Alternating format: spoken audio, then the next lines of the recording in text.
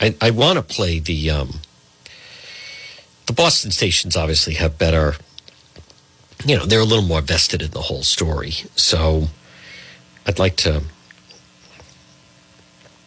play a little more of their stuff. Nothing against some of our local affiliates, but they have been leading the charge. That was an interesting email that the attorney for Brian Walsh sent out. That was, I'm going to try this case in court and not the media. I mean, let me hear this. Former prosecutor, strong case developing against Brian Walsh. Okay. I think we have sound on this. Well, I'm going to try this in the case. Well, what are you talking about? They're not leaking this. I don't know. I thought that was a little bit of a stretch. I recognize she's a criminal. I realize that's his attorney, Tracy Minor, and I recognize, I like prosecutors outline grisly Google searches. As I said, I think that's part of it. I think that is part of it, that we're listing and you're seeing, and let alone he was using the son's iPad in order to make these Google searches. I mean, it's really just horrific is what it is, and just so calculating. It does not, they're going to say sounds premeditated because he was searching divorce, but okay. Let me hear. This is some sound. In addition to that, Brian Walsh is being held without bail. Right now, I want to bring in our legal analyst, Ben Megrian, with Henning Strategies. Ben, you were a prosecutor for 10 years with the Suffolk DA's office. You were listening to this arraignment here along with me. They talked about a lot of evidence here, going over some of the new evidence that we're learning about those Google searches made in the days after Anna Walsh disappeared. Some of them were very graphic. How long before a body starts to smell? How to stop a body from decomposing? 10 ways to dispose of a dead body. Along with that DNA evidence, that forensic evidence, we know that investigators did find some other items like a Tyvek suit, rags, towels, gloves, and Anna Walsh's DNA was found to be on that. So listening to the evidence that they laid out there, what do you make of all of this? Well, it's clear to me that the district attorney's office has very strong circumstantial evidence that Mr. Walsh committed this crime and that he murdered his wife. They do not have a recovered body, but they do have all of the links in a sequence of events to put on a circumstantial case and prove that case beyond a reasonable doubt if everything that they're saying can be supported by the evidence that they claim that they have. So I think that this is a strong case for the government. You did not hear the defense try to put up any type of theory of their case. They merely conceded to the order that the defendant be held without bail. It sounds like this is about as strong a case as the government can get without having a body. But you do use the word circumstantial as far as the evidence goes. How big of a challenge is that for prosecutors? You can prove a case beyond a reasonable doubt two ways. One is by direct evidence, which is someone saying, I saw someone commit a crime, and one is by circumstantial evidence. It's not that hard for a district attorney's office to prove a case with circumstantial evidence. It just requires a jury to follow the links in the chain of evidence in order to find that someone committed a crime beyond a reasonable doubt. What do you think are the strongest pieces of evidence? We discussed those Google searches that Brian Walsh made in the days and hours after Anna's disappearance. They also discussed the DNA on the different items that were found over at the Peabody transfer station, as far as bags that Brian was seen dumping, according to prosecutors there. All of that had already been incinerated and disposed of. So, so to speak, nothing else was found except for the DNA evidence. But then in some of those bags, they discussed what Anna had been wearing. Hunter boots, a Prada purse, and they also talked about a COVID vaccine card in Anna's name. So does all of this add up to be very strong evidence? I would say, Antoinette, that this does add up to be very strong evidence. All of these pieces of evidence taken together are going to allow the government to present a pretty compelling case to the jury. There's going to be video evidence that we heard about of the defendant going to these various dumpsters. That's going to be pretty damning evidence for the defendant. There's also going to be video evidence of him going into the Home Depot to buy all of these supplies. The government's going to want to also seek to interview people in the Home Depot who may have interacted with him to gather more information. But based on what we heard today and the statement of the facts that the prosecutor read, this is a strong case for the Commonwealth. Conversely, how is his defense team going to proceed? His defense team right now has no motivation to try to explain these charges away. The burden is entirely on the Commonwealth to prove their case beyond a reasonable doubt. As the defense team gets more information, they're going to start to develop a theory of the case and see if they may be able to lead a jury down a particular path to create some reasonable doubt in order to defend these charges. But right now, they're in more of reactionary mode as opposed to going out and trying to affirmatively prove anything. Do you think there's any one particular or group of evidence that's stronger than other pieces of evidence in this? I think that the evidence of the Google searches is going to be very difficult for the defendant to overcome. We heard one of the searches was as specific as how long does it take for a body to decompose in a plastic bag. There's not a whole lot of nuance or ambiguity around that, Antoinette. So what I would say is that if there's the defense is going to try to suppress pieces of evidence along the way, and perhaps we learn more information that the way that the police got to that laptop or that iPad to get to those searches was done in a way that could have infringed upon his constitutional rights. That's what the defense is going to be looking at later on. Can they suppress some of this evidence that you heard about? Was it obtained maybe not in a way that would comply with the defense constitutional rights? And if so, the government doesn't get to use it. All right. Thank you so much, Ben, for your insight on all of this. You're welcome. I appreciate you having you here with. Folks, again, that was pretty good. That was from Channel 5. Well, good afternoon. Right now it's 1:41, and you're listening to the John DePetro Show. It's AM 1380 and 99.9 FM. So obviously very, very compelling day. I recognize that President Biden and the document scandal, that's certainly out there without question, right? And also Governor McKee, I don't know. I don't know. Talk about like lack of an aggressive approach. I think we're in for a potentially very well. I don't know what's going to happen. It could end up being very exciting if he gets indicted by the FBI. But he is not, without question, he's not the most aggressive governor that we've ever heard. Put it that way. So, without question, I mean his idea of the sales tax is it's embarrassing. It's so meek and mild. I just think it was pretty weak. State of the state, cutting sales tax, matching you can say all day long you want to match Massachusetts on education, but I'll believe it when I see it. They can't even get control of they can't get control of the teachers unions, period. And it kind of begins and ends there. I also want to mention, totally random now at 1:43.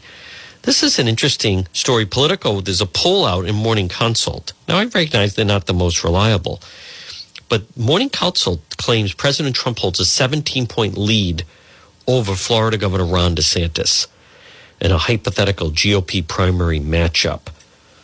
So, Morning Consult poll release shows President Trump 48% support, followed by DeSantis with 31%. But again, this is my reaction to that. You have to wait until they're on a stage, and I think it's very difficult to make any type of we'll get a clearer picture when you start to see these individuals on a debate stage. Until then, I still come back to, I thought Scott Walker was a good example of that. Mike Huckabee was also a good example of that. And John Kasich was another good example that maybe sounded good, sounded like the type of person, and then you heard them on the debate stage. Kasich always just kept telling the story that his father was worked in the post office, and then the more that you started to hear him and see him, it didn't work.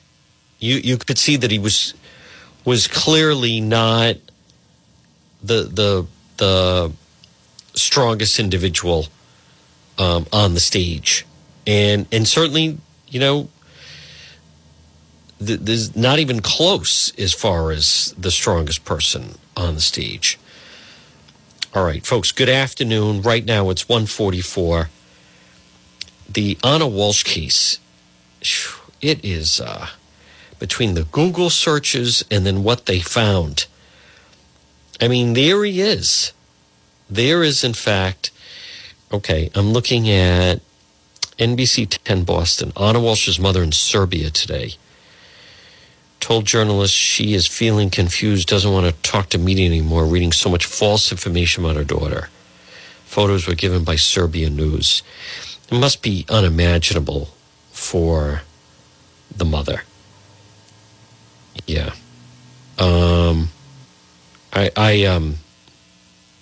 I don't know. That poor woman has to live with that. Anna Walsh was supposedly almost like begging the mother to come to Boston. I want to play, this was the district attorney announcing yesterday, Michael Morrissey, the murder warrant for Brian Walsh.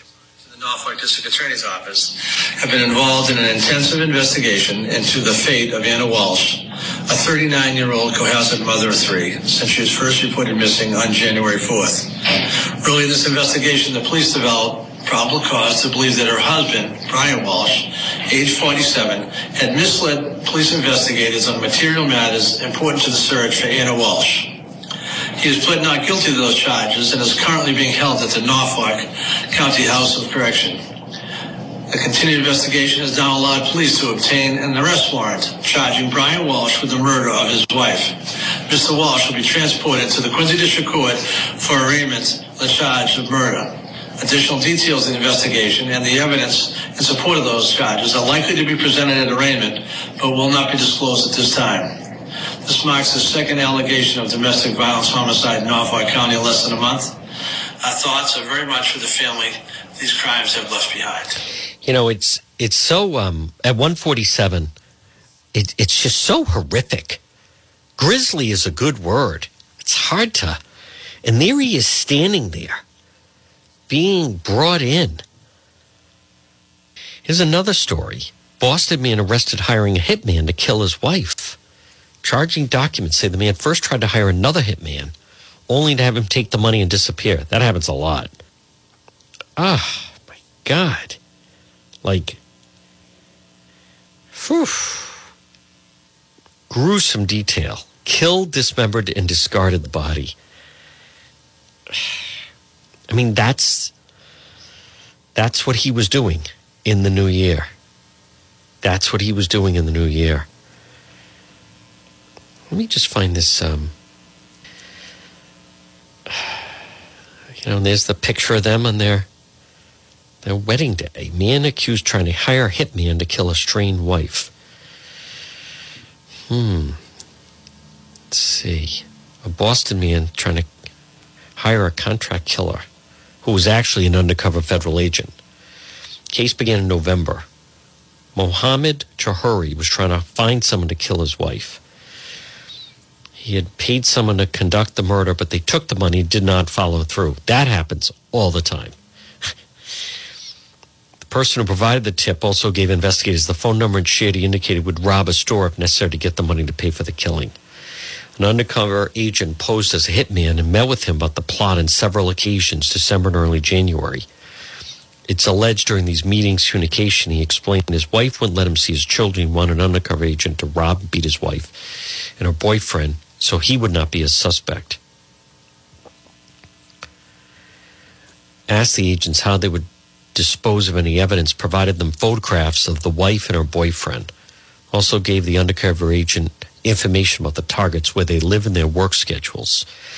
It's alleged he ultimately, Chidori agreed to pay $4,000 per murder with a deposit of $500. I thought it's normally $2,000, but all right, $500 down. He was arrested Tuesday morning, met with an undercover agent, and gave them the $500 deposit. In 2019, he was charged with violating abuse prevention order protecting his wife, pled to sufficient facts, and received a continuance without a finding. He was in federal court yesterday to face one count of murder for hire. Terrible. My God, what is going on? God, all of this. I think I have sound of this, actually. Whew. Wow, the new year. Well, this actually started back in, seemingly in 2022. All right, let me play, I believe we have sound of this. Again, folks, this portion of the John DePetro Show, 1:50 on this Wednesday. And it's brought to you by the Lodge Pub and Eatery, 40 Breakneck Hill Road in Lincoln. Whether it's lunch, dinner, or drinks in the lounge, they're waiting for you at the Lodge Pub and Eatery, 40 Breakneck Hill Road in Lincoln. You could pop in there right now and have a nice lunch, or you could go for dinner, or maybe have a nice drink in the lounge. All right, I want to play this piece. Here we go. This is Channel 5. Accused of trying to hire someone. Oh, hold on. Kill his wife and her boyfriend. And prosecutors say 46-year-old Mohammed Chowdhury met several times with an undercover agent posing as a contract killer and provided photographs of his wife and her new boyfriend, as well as a $500 deposit for the murders to be committed. He was arrested yesterday and faces up to 10 years behind bars if convicted. Wow. I mean, you know what? The element of doing it, agreeing, and then they take off with the money. I hear about that a lot. That happens more than people realize. People watch too many Soprano or Donnie Brasco, too many mob films, that they actually think that type of thing goes on. More often than not, they just get scammed. 4,000 a hit, and then, but need 500 down.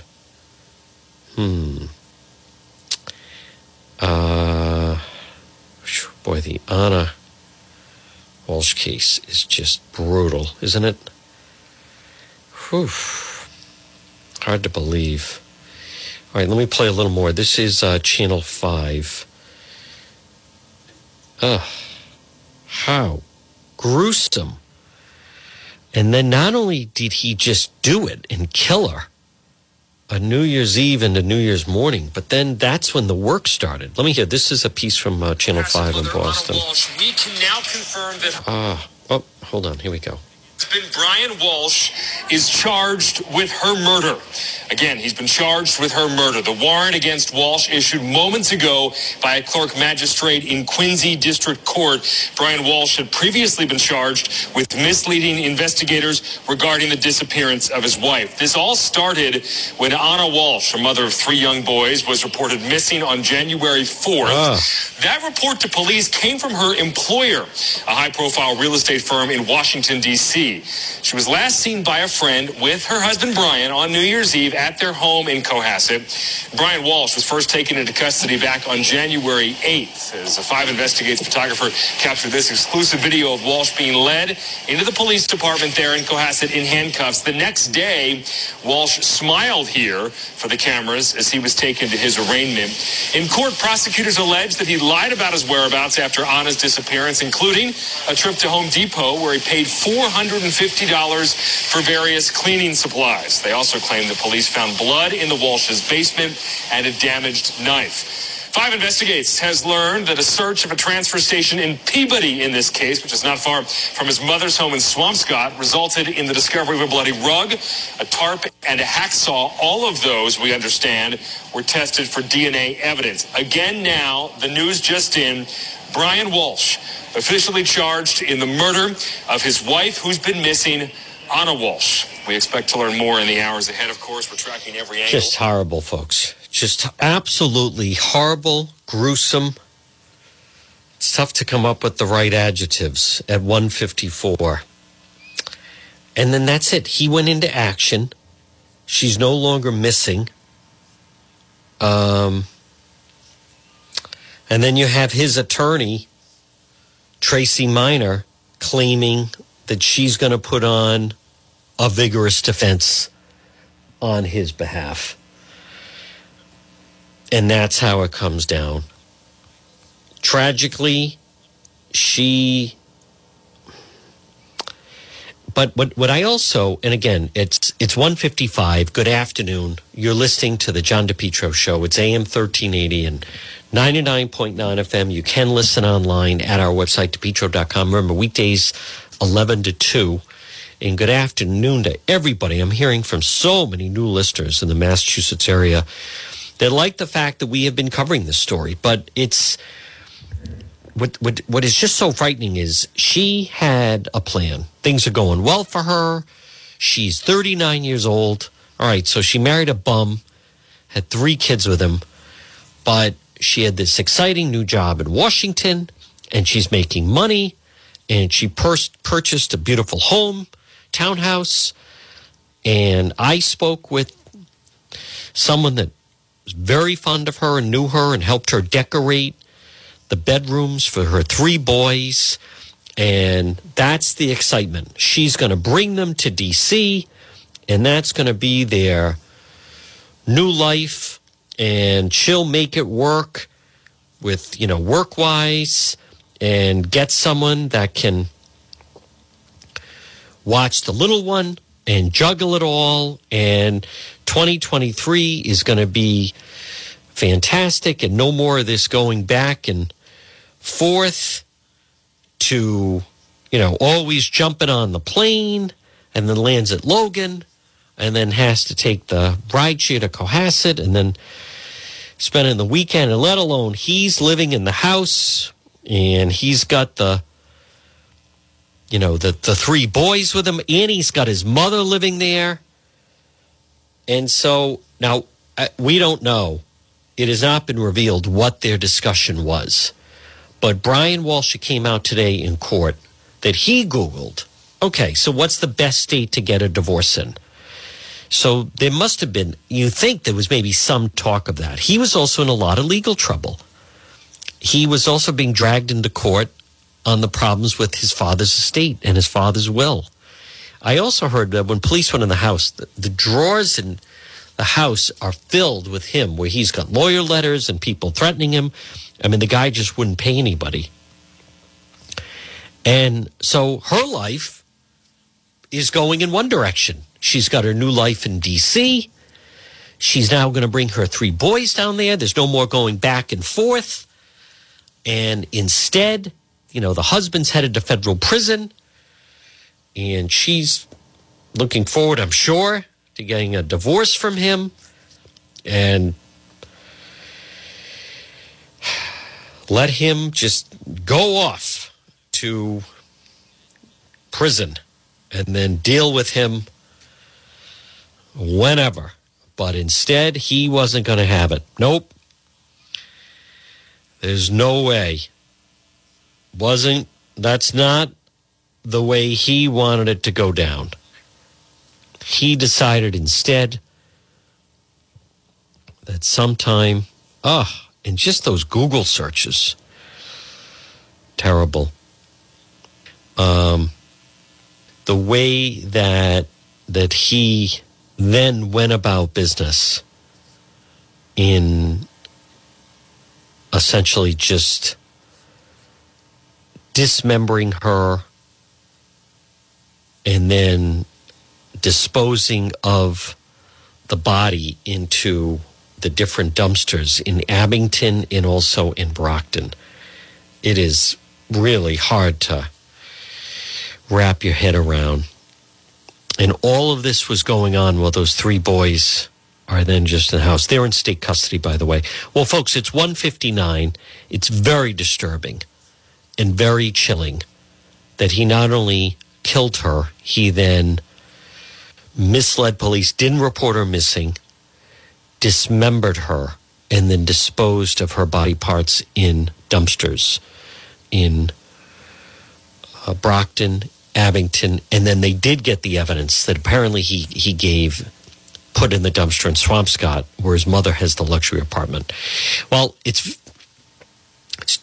Wednesday, excuse me. Dry throat. It's John DePetro. Enjoy you this Wednesday. Stay tuned for the 2 o'clock news. WNRI Woonsocket.